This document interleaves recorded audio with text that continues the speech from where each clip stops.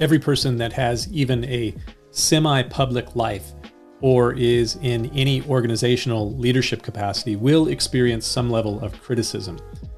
I believe it was the poet and monk John Lidgett that said, "You can please some of the people all of the time.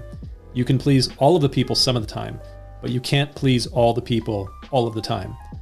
I've certainly found that that is true, and I've been in various leadership capacities and positions for more than 20 years, nearly 14 of those years as a lead pastor of a local church.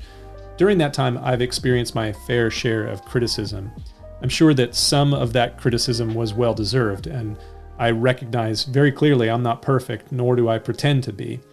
The author and pastor Stuart Briscoe once wrote that the qualifications of a pastor are the mind of a scholar, the heart of a child, and the skin of a rhinoceros. Each of those take a fair amount of effort to develop, especially the skin of a rhinoceros. Verbal criticism is hard to endure, but there's no way that you can be in leadership and not receive it.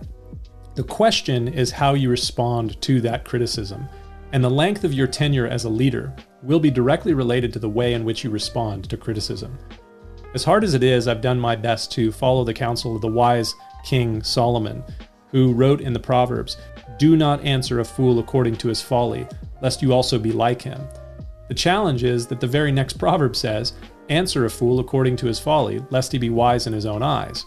That's a bit of a mind bender for sure. So which is it? Should you answer a fool or not? Well, there are times where you need to deal with a fool according to his folly and address his criticism that he not be puffed up and wise in his own eyes. But you mustn't answer the fool's folly after the same manner as the fool, lest you become a fool yourself. Solomon also wrote, "A fool has no delight in understanding, but in expressing his own heart. And the first one to plead his cause seems right until his neighbor comes and examines him." As hard as it is, when berated by the criticism of fool, most often I have opted to keep my mouth shut and to allow the folly of the fool to be manifested in and through their life, as it is impossible to hide folly indefinitely.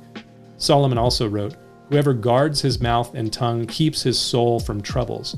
I've definitely found that to be true. And in the end, as Jesus said, wisdom is justified by her children. The fool's folly will come to light, and when it does, I'll still be doing what I'm doing. Exactly what my father taught me to do a long time ago. Put your head down and do your job. And remember, fools always fire themselves. Something to think about. We'll see you next time.